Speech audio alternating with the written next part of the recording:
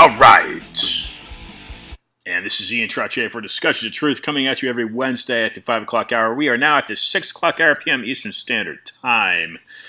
Preparing to receive J.P. Lindstreth onto program here momentarily. Let me just run by something recent that I have discovered. We're going to be talking about the coronavirus, of course, with J.P. Chuck Moskowitz was with Chuck earlier today at the 4 p.m. hour. For about a month now, I've been holding 3-hour programs here on Discussion of Truth, receiving various guests: Zach Voorhees, Google whistleblower, Roland Palin, co-author with Anastasia Nesvetalova, The Sabotage of the Global Banking System.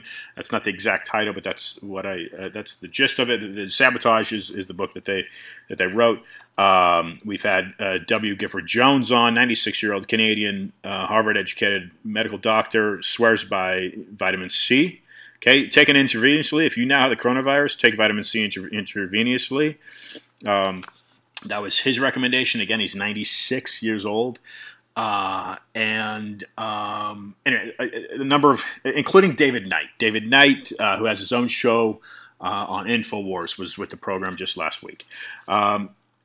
We were scheduled to have Gerald Posner on the program. Pharma, Greed, Lies, and the Poisoning of America is his current book. Simon Schuster, I've got it right here in front of me, right on the desk. We're going to have to reschedule him because I'm sure his schedule is completely chaotic due to the current coronavirus outbreak. So what I want to get into just recently, and we're going to bring JP on, is the following quote.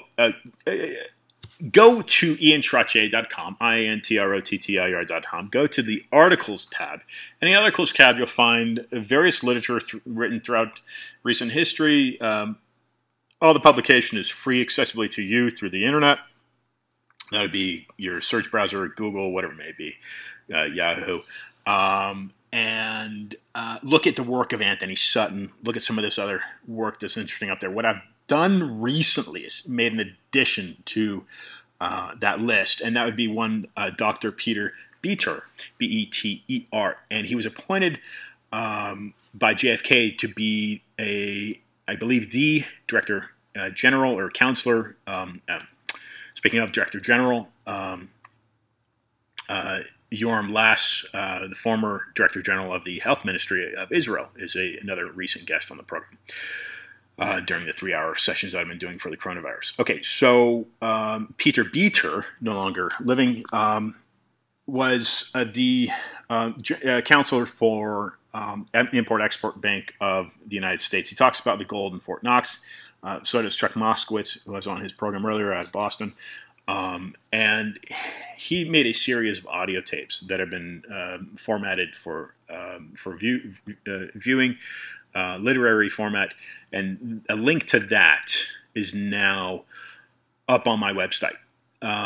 Again, cross-check all the information. Always do your due diligence. Anything I say, anything you read, do your due diligence. But what you should be grasping, if this is not your first time listening to me, hopefully it's not. If it is, great. Hopefully this message resonates with you. American media is totally corrupt and brainwashed, or it's brainwashing you. And that is the objective. It's manipulated by the CFR, Council on Foreign Relations, and that is majorly, the majority of it is run and ruled by the Rockefeller Foundation. Okay? The Rockefellers are great Americans, Okay? They manipulate the American way of life. Don't let them manipulate your Constitution, as they have been doing for well over 100 years now. Okay, so Peter Beter quotes, and I'm going to read this quickly, and then we're going to bring JP on. JP is a former Fulbright scholar to Brazil, and his PhD is from Oxford. He teaches at a couple of different schools in South Florida. There's a weather modification grid system along our shores, says Peter Beater. By the way, he was a former top lawyer in D.C., so a pretty smart guy. There's a weather modification grid system along our shores, but it's not as described in the article, and it's not Russian. It's controlled by our own secret rulers. The grid system consists of 3 tremendous underwater cables laid along the continental shelf of our east, west, and Gulf coasts. The west coast cables run from Cape Cook, C-O-O-K, on northwest Vancouver Island, down the west coast past Baja California, to a point opposite Tuxpan, Mexico, Tuxpan. The East Coast Cable runs from the tip of a peninsula at the northeast end of the Bay of Fundy, Nova Scotia, southward to a point near Jacksonville, Florida. The Gulf Cable runs from a point northwest of Tampa near Buena Vista, Florida, westward to a point 77 miles due east of Corpus Christi, Texas. Each cable is powered by an underground nuclear power plant. These 3 underground nuclear power plants are located at Cape Cook, at the peninsula I described in Nova Scotia, in and near Buena Vista, Florida. Okay? It's a grid system. Again, it's a weather modification grid system controlled by yours truly. And that would not be the government, I argue, that represents you. It would be the central bank that operates the government that supposedly represents you, because it doesn't, because they don't represent your Constitution. All right, that again is a quote from Peter Beater, B-E-T-E-R. He is a doctor by means of a Juris Doctorate, as far as I know. Look him up. Again, this is probably in the 1970s when he quoted that. This is Discussion of Truth. You're tuned in to Ian Trottier. And I'm going to thread in JP right now. Before I do, go to your web browser, type in Freedom Reserved, No More Lies, Barnes & Noble. Buy the book. It's on pre-order right now. Should be released, scheduled to be released next Thursday, April 23rd. Okay, thanks for tuning in. Pass the message along to a friend. And here's JP.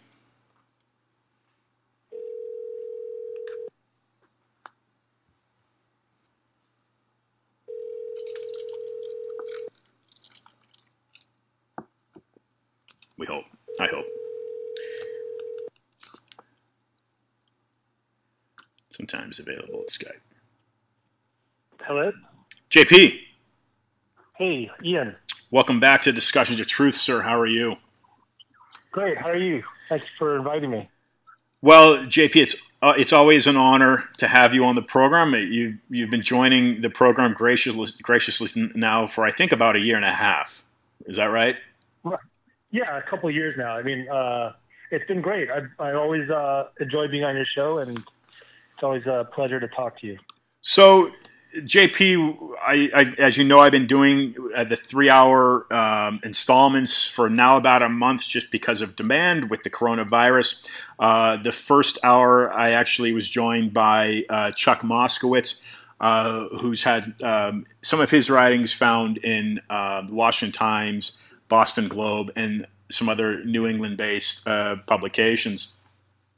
He's a great guy, and he actually happens to be one of a former guest on the program. So I actually opened the first hour up with him.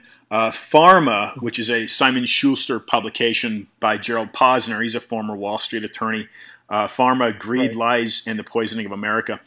He was scheduled for that 5 o'clock hour. I took it myself to discuss various things. He's going to have to reschedule. What we've seen here with this coronavirus pandemic is even last week with Bandy Lee, she wrote The Dangerous Case for Donald Trump, and she's a Yale psychiatrist. Even she's been on the program before, and she was rescheduled for last week. But people's schedules are being turned upside down. Are you finding that at all with yourself, JP? Well, I've been fortunate, thank goodness, because I'm a teacher. So it's more or less like the state position, that I have, but I teach online. And so as far as I'm concerned, as far as I've been very fortunate, and I'm very grateful to have a paycheck and a job in that sense. But it is an adjustment for the students to do the online learning. I mean, I've been actually teaching online since 2004. So I've been, I guess, one of the first the university where I was at before is one of the first universities to do the online courses. So I'm kind of familiar with the format. But, having said that, a lot of people, this April 1st was, rent payments and things like that, and waiting on the government stimulus, which hasn't come yet. So, right. And anyway, so yeah, that's something different. Well, it's good to hear from my angle as well, JP. My world, for the most part, has not been turned upside down. I've been fortunate in that I've continued to been able to do the program every Wednesday, and I continue to do what I do as well. So, as you know, thank goodness. And as you know, I haven't revealed the location, but I have been broadcasting remotely for the past. I was in Canada. I am in the United States, and I haven't revealed that location. Some people know, but right. Okay, sure. Yeah, but and I can. if you're interested, I can tell you offline. But anyway, so my world is remained relatively calm. But yeah, this is a real threat, and I always, in my angle of talking about and approaching it, I always make a parallel to, because as you know, you know me well enough now to know that I do what I do because of the Zika virus that came into South Florida in 2016. Right. So I can't help but to draw parallels to that and my approach to understanding what that was all about. So really, about 4 years later now, I'm looking at the coronavirus, and I'm just, there you can look at it from so many different angles, but so many of what would seem to be inalienable rights are completely, in my opinion, are just squashed. It's like, people are going outside, they're told they can't go outside, and they're being arrested. I understand that's for their own good, but to me, that's kind of like an extreme. They're not, if they're not looting and causing a problem, they want to catch the virus, let them catch the virus. That's kind of my first thought on that. But as far as that's concerned, like governments or more corrupt governments take advantage of it, right? Yeah. As far as quarantining people and things like that. As far as there being a Patriot Act passed or something like that, right? That in the United States has not happened. But some of the things that I wrote on, and I'm not sure in our last program when I last talked, I talked about the effect of racism against Asian people, or the effect on the possible genocide and because of a disease from the coronavirus from Amerindians, which I wrote another article on that. And then, of course, the link between poverty and the disease, which, of course, people like African Americans and Hispanic Americans are much more affected just because of their socioeconomic status and lower economic incomes. And then, of course, the last thing that I wanted to bring up was Trump's defunding WHO. Right. Yeah. What are your thoughts on that, JP? Some of the stuff it's irresponsible. Yeah, I think it's irresponsible, Ian. And I don't. It may be that the World Health Organization (WHO) did not made some missteps at the beginning of the virus. Yeah, but that's just to be expected with any kind of catastrophe. And for him to defund it, I mean, if you look at who funds the WHO. The United States are $400 million. The Gates Foundation about $225 million.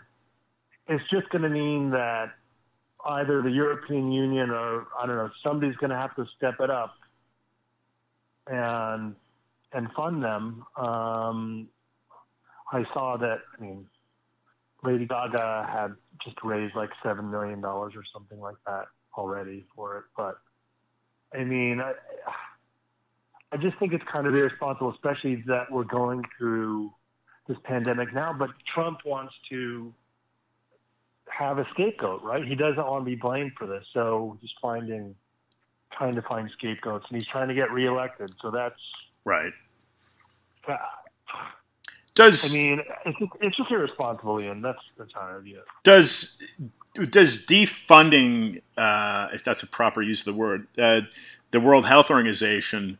What good does that do? Is he approaching it from? Well, I mean, it's $400 million. That's only going to go so far as if he's applying that to the stimulus. I mean, what logic does that have in regards to defunding that organization? I don't understand why he's done that. What do you think about that? Well, he's done it because of the way that he did it because of the way that the World Health Organization talked about China doing a good job with the virus. Okay, and however, I think that if we, take a step back and look at this, there were also missteps in the U.S., missteps from him.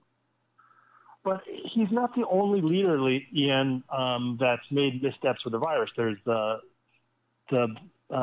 Brazilian president, Jair Bolsonaro, who's really denied the virus. Same thing with the Mexican president, Obrador. Yeah. And, I mean, and also in Guatemala, like they're kind of, having life go on as normal. And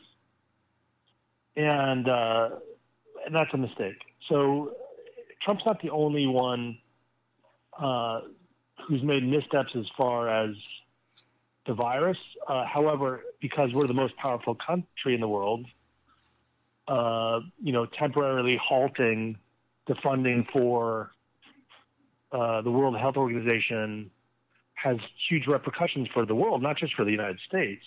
Now, the question really is, Ian, is what will the U.S. Congress do in relation to that order? Because, it is the Congress who holds the purse strings at the end of the day. Right. We hope so. You've also gone into a little bit of based on, let's see, your Counterpunch article, COVID-19 and the Amerindians, but also a recent article that you've raised attention is intelligence officials weigh possibility coronavirus escaped from a Chinese lab. I haven't had time to go through that, JP, but what I do know is Zero Hedge, and I think I spoke about this last time you're on the program. Zero Hedge, which is a financial blog, to my understanding, I'd never heard of it, but what caught attention was that it had been banned by Twitter for posting, again, this is one of the early stages of the outbreak of the coronavirus. It had posted some research that it had done on this same thing, that perhaps the coronavirus was somehow possibly leaked purposefully out of this Wuhan laboratory. I just thought it a bit. I thought it was taken too far to ban them, and I don't know if that banning stands as is still now, but they had seemingly banned them from Twitter. That seems to be a violation of. To me, it seems to be a violation of speech, but of course on literary speech on a digital format. But what are you looking into right now as far as the intelligence officials weighing the possibility of coronavirus escape from Chinese lab? Okay, so the article that caught my eye, not only that MI6 and MI5 in Great Britain and the British Broadcasting Corporation News, BBC News, came up. There was an article a couple of days ago saying that they have to reevaluate their relationship. Great Britain has to reevaluate their relationship with China, but also this article in Yahoo News, which I looked up the journalist. She's a respectable journalist. She does journalism on national security issues, Jenna McLaughlin. And the article is called "Intelligence Officials Weigh Possibility of Coronavirus Escape from a Chinese Lab." Now, conspiracy is not a conspiracy if it's true, Ian, right? Sure. So it's just too much of a coincidence that there's a virology laboratory in China, which is in Wuhan, okay? And the possibility of the disease escaping from the lab is a real possibility that intelligence people have to consider just because the virology lab is in Wuhan. Now, I mean, you can't be hypocritical in the sense that the United States also does virology testing as well as Russia and other countries.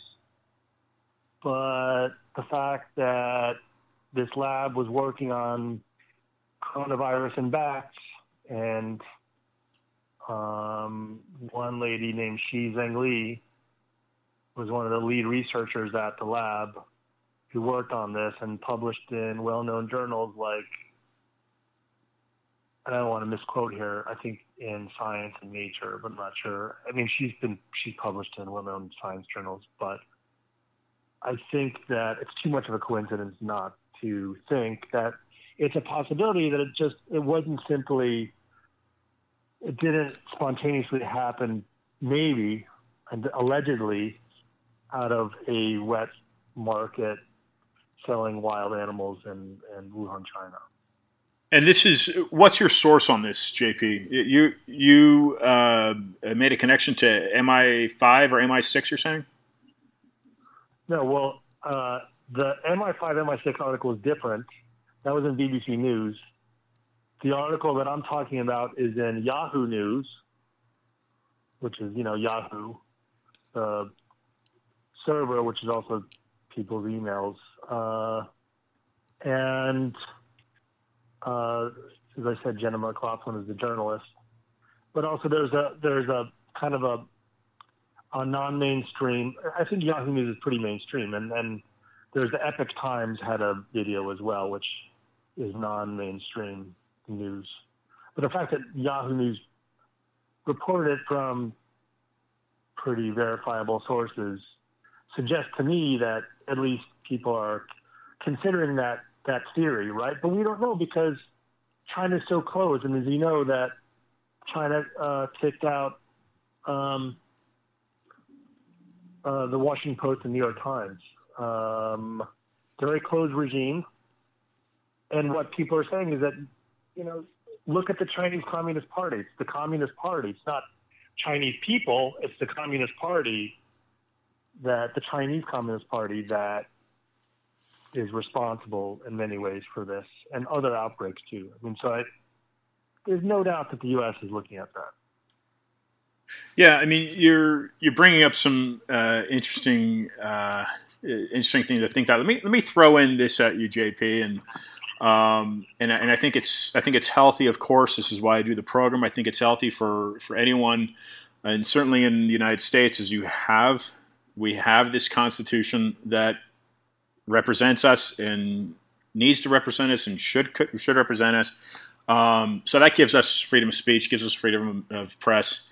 and even freedom of religion, if you will. But as an American, standing with that Constitution that we've all inherited from the authors of it, let me insert this. And again, I guess what I was saying was looking at alternative views is healthy. Theories are theories, but facts are facts. So digging into facts, of course, right? So, Bill Gates here, and this is, I think this has caught some fire nationally, in that I've seen a number of sources and people commenting regarding this. So Bill Gates, of course, according to Forbes, is one of the wealthiest men on the planet. Along with Carlos Slim out of Mexico, that controls a number of Mexican companies, including Telcel, I think it is, or Telmex, or the two, I guess, are interchangeable. And then Warren Buffett, right, the investment hedge fund. So you're taking, typically one of those guys is usually, and Jeff Bezos, or one of the. So the argument here with Bill Gates is a computer engineer, and I've even spoke about this previously. And so, what is he? What is he doing, weighing in on a health pandemic? And the controversy comes in through here, and I want to get your opinion on this. So, the controversy comes in through here, in that he is, according to the outlets that I've read and heard, is that he is pushing for those that have contracted the coronavirus or been diagnosed positively with it, should be vaccinated. And it seems that he is saying that they should be monitored and microchipped. And so then that gets supported by ID 2020, which is which one of the main, I think that's out of San Francisco, which one of the main investors would be Microsoft. What is your view on that? And I know that's kind of shifting gears away from China and the communist regime that might have leaked this. That's kind of we're going away from that, and we can get back to that. But what are your thoughts in that regard, JP? Well, let's put it this way. I mean, I don't think you have to even point to Edward Snowden pointing out the National Security Agency monitors all our communication, all of it. Google, Yahoo, Facebook, wherever you communicate on, right? And the whole idea of microchipping, I think, would be a total invasion of privacy. I mean, they monitor us anyway, Ian, but I would be totally against that personally. I don't see the value in that. I mean, there are other ways to track people. They already do track people, so it's a question of whether or not the NSA wants to work with health officials in that way or not. I mean, that's a question. I don't really want to have an opinion on that, to be honest, because I want to remain as an academic. Yeah. Although I have brought, obviously I brought up the intelligence thing in Wuhan and with the virology lab. But I kind of also wanted to change tack today as well and just talk about the possibility of renewed genocide in the Amazon among Amerindians. Yeah. And also the link between poverty and the virus, Ian. But just to go back to what you said in your question to me, posed to me, personally, I'm against that invasiveness of privacy, that's total invasion of privacy, microchipping people. They already track us anyway. How would that work? And you're gonna target people who have the virus, and then where would it stop, right? Yeah, then you're going to just microchip everybody in the U.S.? I don't know. I mean, they're already doing it in Sweden, Ian. They already are, right? Yeah, I know that because I saw I don't know if you saw that. Right. Instead of using your credit card, you have a microchip to pay for things. You just go in, you swipe your arm. Right. Personally, I don't want to live in that world. Right, but we can also go to this angle, and then of course COVID-19 and Amerindians. But we can also go into this, and this is, I think, going to address more of the recent Counterpunch article that you've written, in that what's happening with these more impoverished societies. But what we do see, and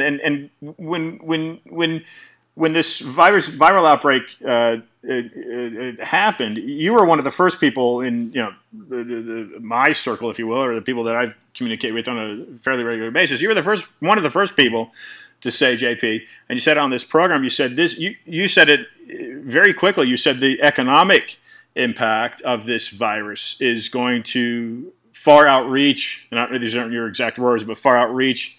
I think you alluded to it anyway. Far outreach the repercussions rather than the health impact. So and we can get into the Amerindians, but what's happening in Brazil. But what we do see, we're just seeing this starting, right? We're just seeing the start of this. We got a stimulus package. We got 10, 15 million unemployed, or at least those claiming unemployment. The middle class. And it was already under attack in big cities like L.A. The middle class is just going to be completely obliterated. I mean, what are we looking at here? And I know this. Look, I mean, so I'm going to go back to this again, and what I'd like to do is bring up the Greek economist Yanis Varoufakis, right? So the question is, of whether or not we're going to do some dollar line swaps with central banks. And according to one of Trump's friends who I talked to, I guess at the Fed, the Federal Reserve is already doing that, right? I think it's important to realize that 78% of Americans, according to Forbes magazine, live paycheck to paycheck. And according to the economist Varoufakis, that we've never gotten over the 2008 economic recession in this country. So what the coronavirus did is it pricked a pin in the economic bubble, and the only other comparison that you really can compare this to, Ian, because basically we've put the economy in a coma, an economic coma, is the Great Depression, right?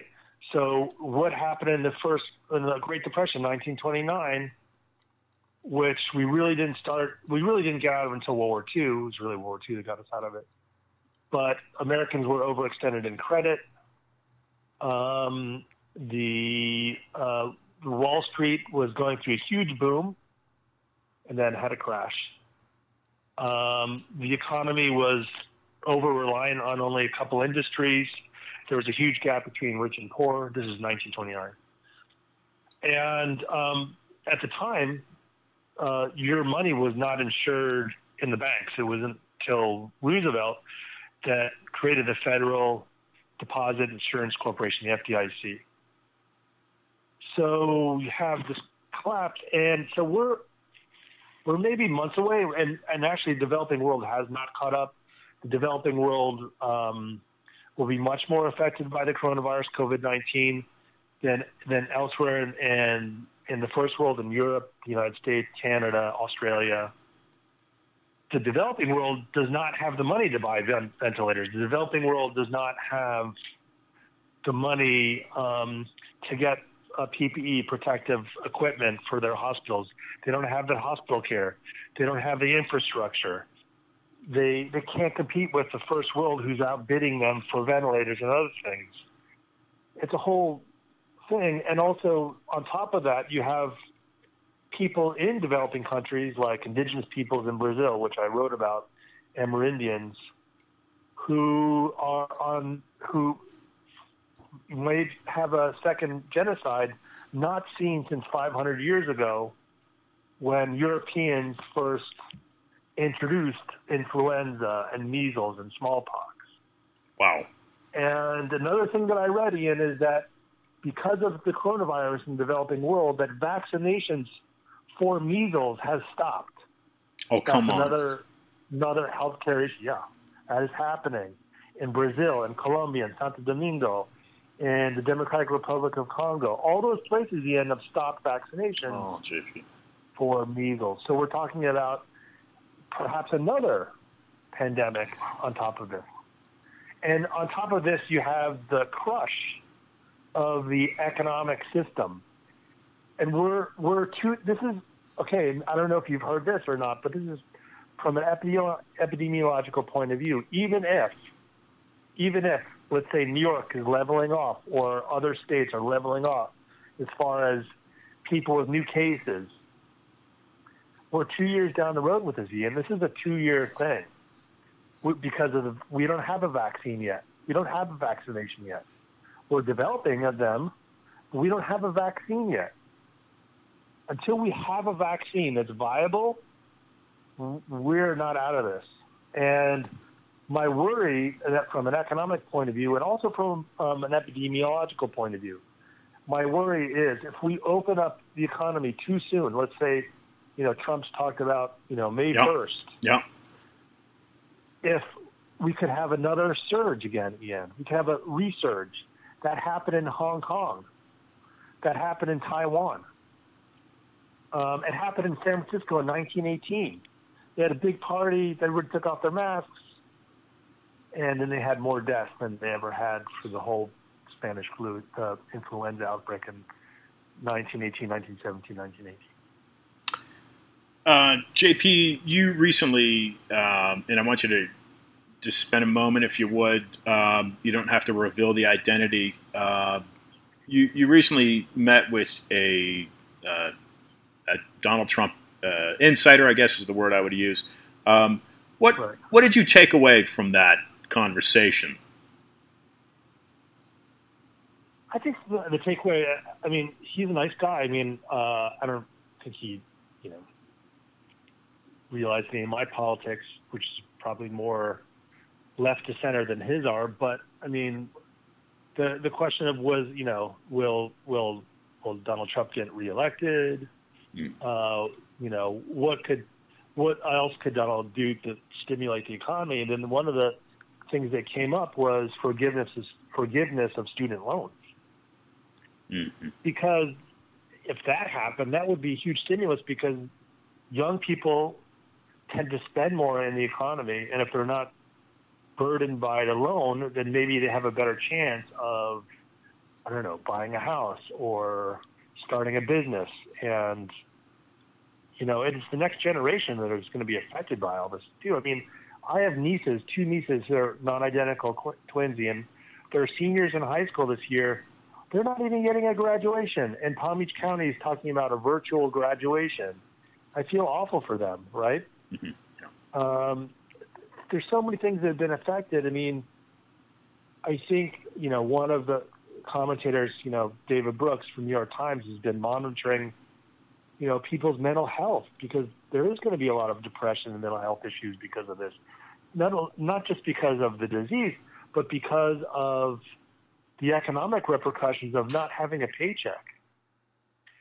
And look at all the gig workers that have been affected by the economy as well, like the people that drive Uber or Lyft or work in restaurants or, all those businesses. I mean, we're on really thin ice. Everything is cracking. And obviously the President of the United States knows that, we're on the verge of a Great Depression, right? We're on the verge of that. But if you open up the economy too soon, things could get worse because what could happen is that you could have a resurgence of the disease and a resurgence of cases, and then people become more afraid, and then you have another quarantining effect. Right, and then And so what do you do? I mean, so that's that. But I mean, the most recent article I wrote on poverty and structural violence in relation to the disease. And so obviously, look at the most vulnerable people in our society. Well, it just so happens that if you look at national statistics, like national labor statistics, that on average, the average African-American family earns $20,000 less than on average the average white American family. That the most uninsured group in the United States of America among ethnic groups are Hispanic Americans. And most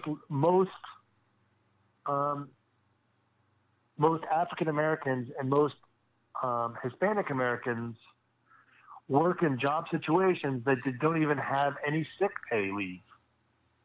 So they have to make choices between taking a sick day or earning an income and feeding their family and paying the rent. And that's the kind of society we live in, and that's the society we want to live in. And I guess one of the things I brought up in the article was that,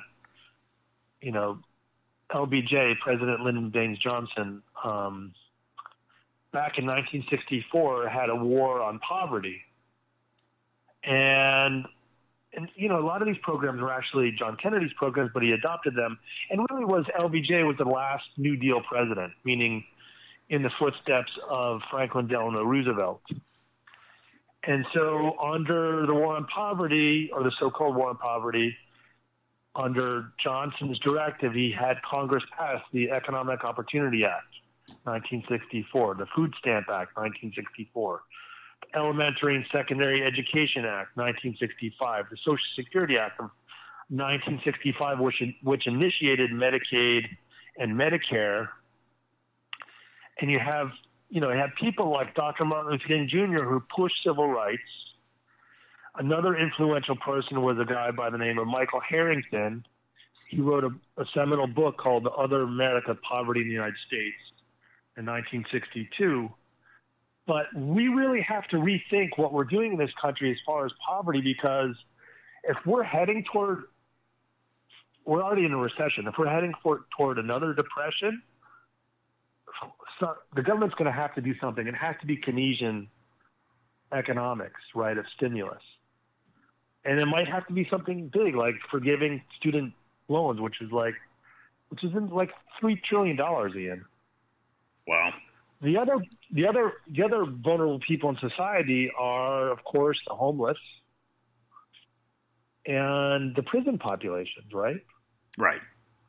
And how do you deal with that? I mean, the Prison Policy Initiative on their website, and I'm not saying that people convicted of heinous crimes should be released, and I'm not, crazy sure. about, yeah. But what I'm saying is that we need to do something as far as not burdening our healthcare system with a prison population that are basically living in a petri dish, right? Right. So you have 2.3 million incarcerated people in the United States, the most of any developed country, and most of any developed country, and so the Prison Policy Initiative said, reduce the numbers in local jails, reduce the number of inmates in federal and state prisons, eliminate face-to-face meetings with people in the criminal justice system, make correctional health care more humane, and give families freer access to communication with their with inmates. As far as homeless people, I mean, some cities are better than others as far as what they're doing. But I mean, one of the things is obviously getting food to these people, right? Right.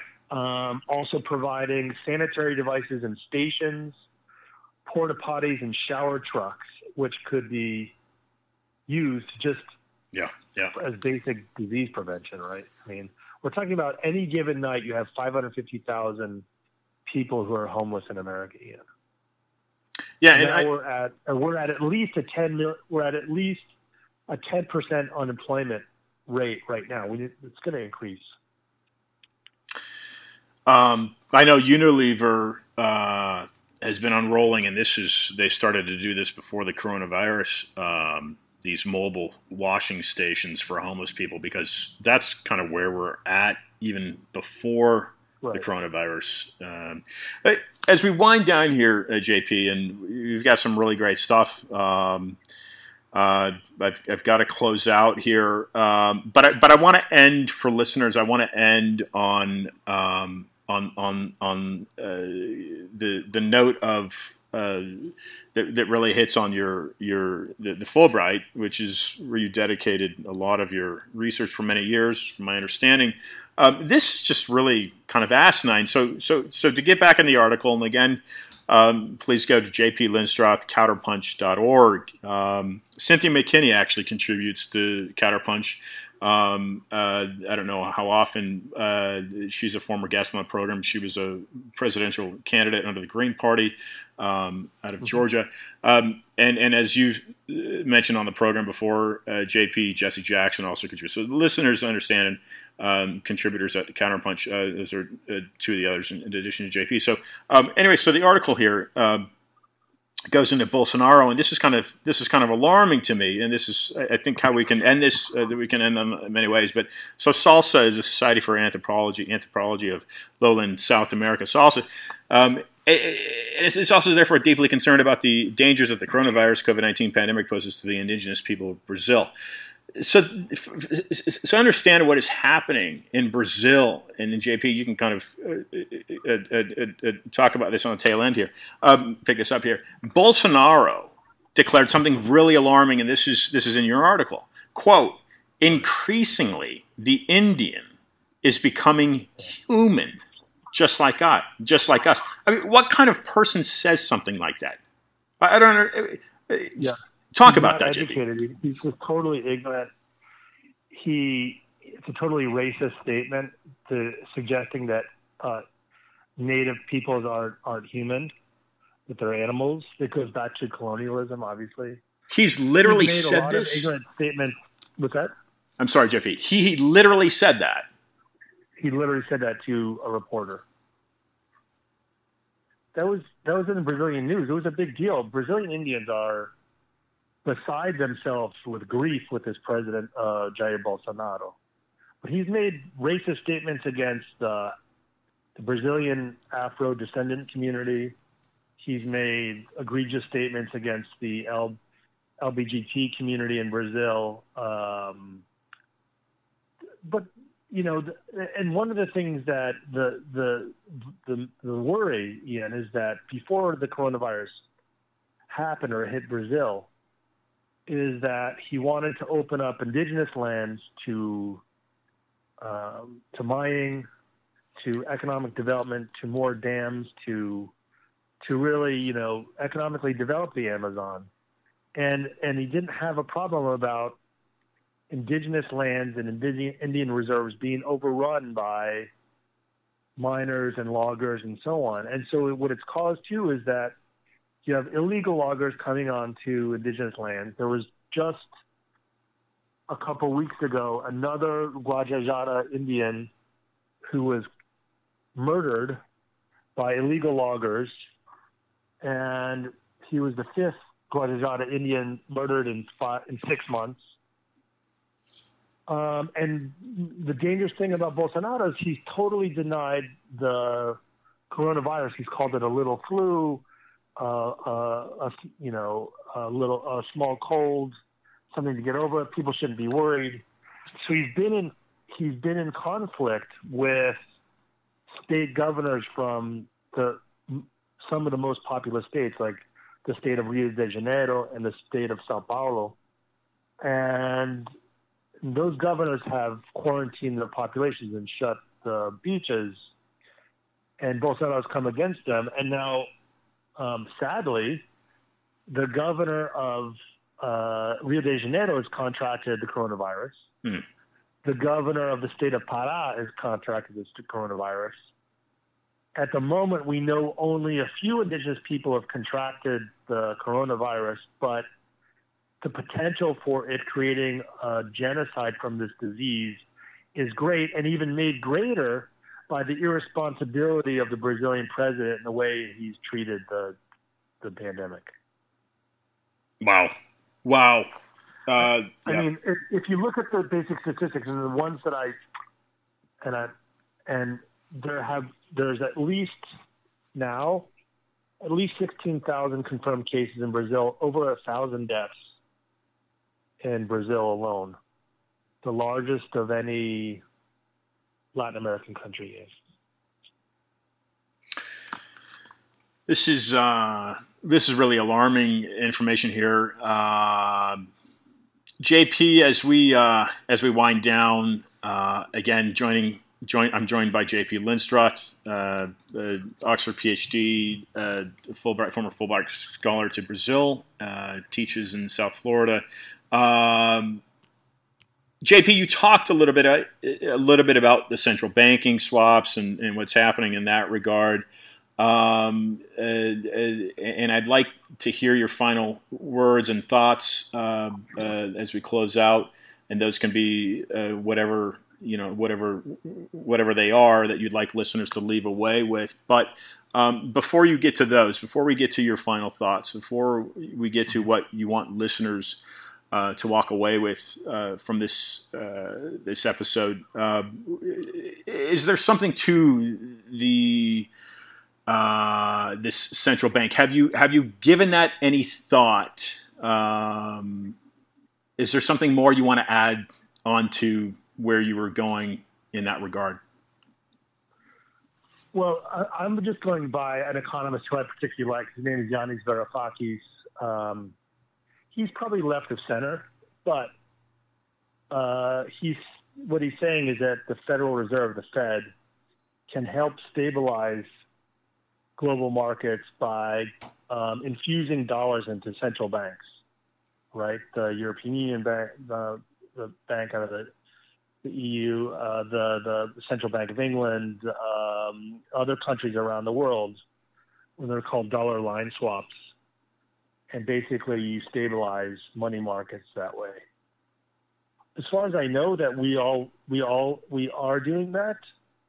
But this is a global crisis. It's not just a crisis. Obviously, we all know this. It's a crisis not in the United States, in Europe, all over the world. But what's the devastation in the developing world, in Latin America and Asia, in the Middle East and Africa, is yet to happen, Ian. They're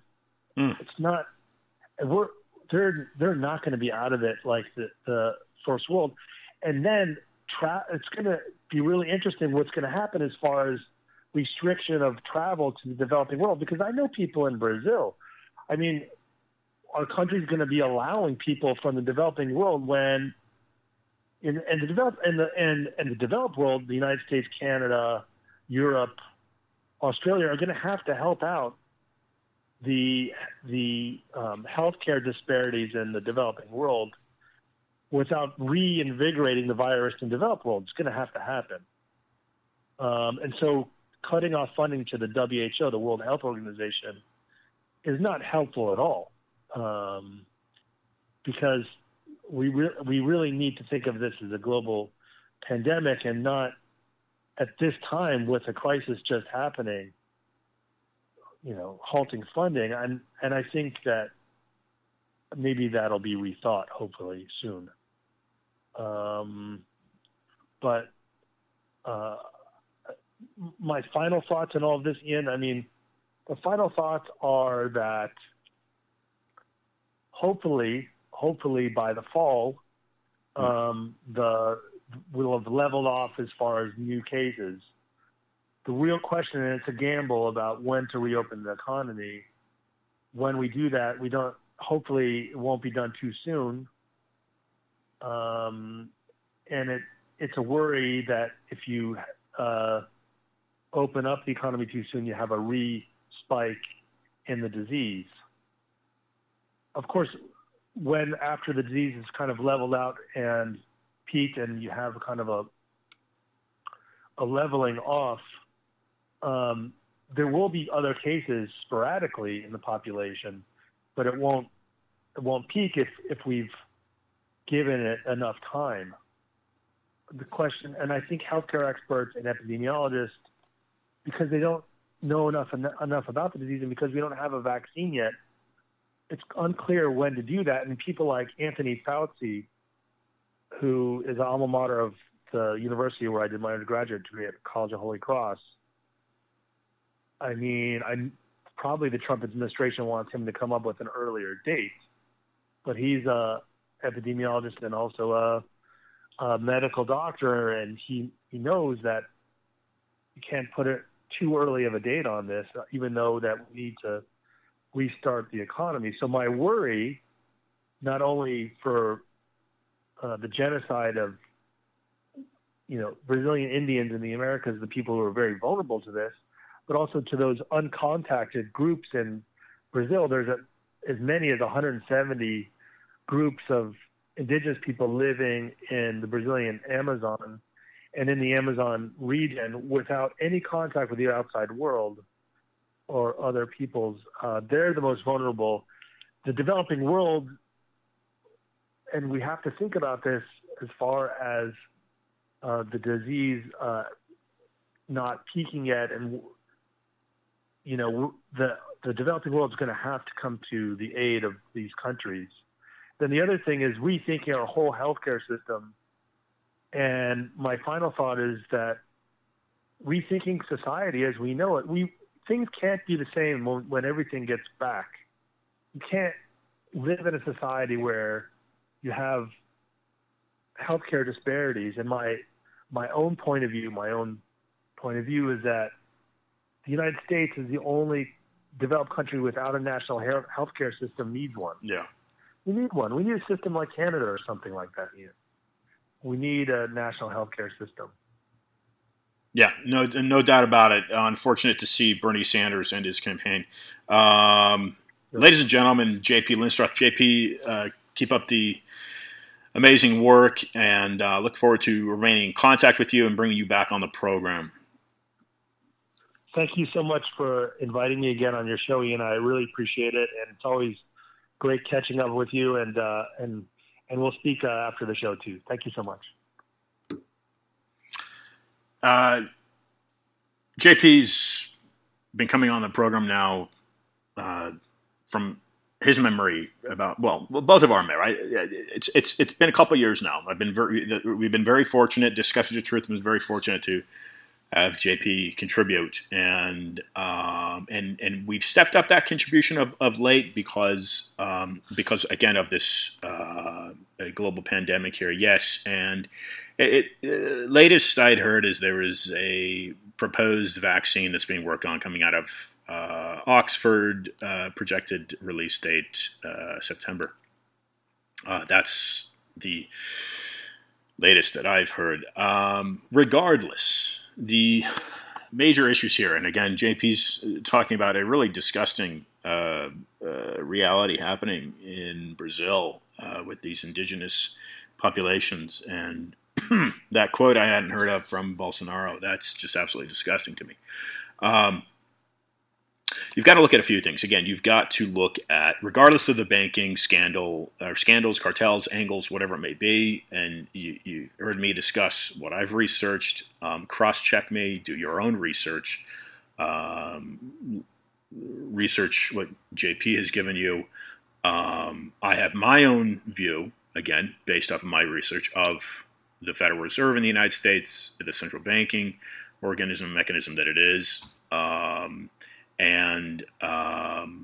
But what's important here? What's important are what we are looking at, in that this virus, this pandemic, is likely going to obliterate the American middle class. Is that going to force it into adapting more socialistic, communistic policies? Okay, that helps spread relief to the majorities and to the masses. Again, I don't know communism that well. I haven't studied it that well. I did basic introductory level studies in schools and whatnot. But does that fold into, again, central banking? I always follow the money. I urge you to follow the money, follow the money, follow the money, follow the money, right? Follow the money. Okay, that's what you got to do. What you've got to do. But yes, we're looking at a completely, totally different way of life. Likely, how we're living it, whatever that becomes in the short future, is going to become.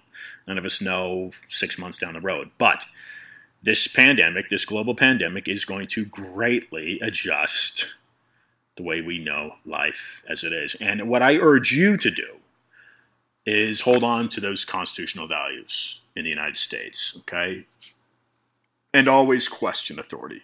Always, because you are authority. Any human being that walks this planet is equal. Okay, isn't that the biggest thing Martin Luther King was projecting? Isn't that what's kind of written into the Constitution? And yes, the argument is, that was all written by wealthy landowners, predominantly Caucasian. Well, that might be. But the fact of the matter is, regardless of what kind of walk of life you are a human being. And we are all in this together as human beings. And so we need to be fighting for each and every one of us, regardless of our ancestry, ethnic background, politics, religion, or language. That's my end point. Okay? Some of those key cogs in the Constitution, which I don't know that well, but I do know freedom of press. I do know freedom of speech. I do know freedom of religion. Okay? This has been another discussion of truth, and you've tuned into Wynwood One, Miami Radio. You can also hear the program every Wednesday at 5 p.m. on discussionsoftruth.com, stopmassmedia.com, iantrottier.com. Go to the article tabs at that website, iantrottier.com, and please browse the articles that are available. They're all available free PDF format. Some really good stuff up there. And finally, the program is available Wednesdays at 5 at Freedom Reserved. Freedom Reserved, No More Lies is the name of the book, coming your way next week by Trying Day Publishers, available for pre-order at Amazon and Barnes & Noble. Until next week, folks, if you do nothing, do at least one thing, and that is be awesome.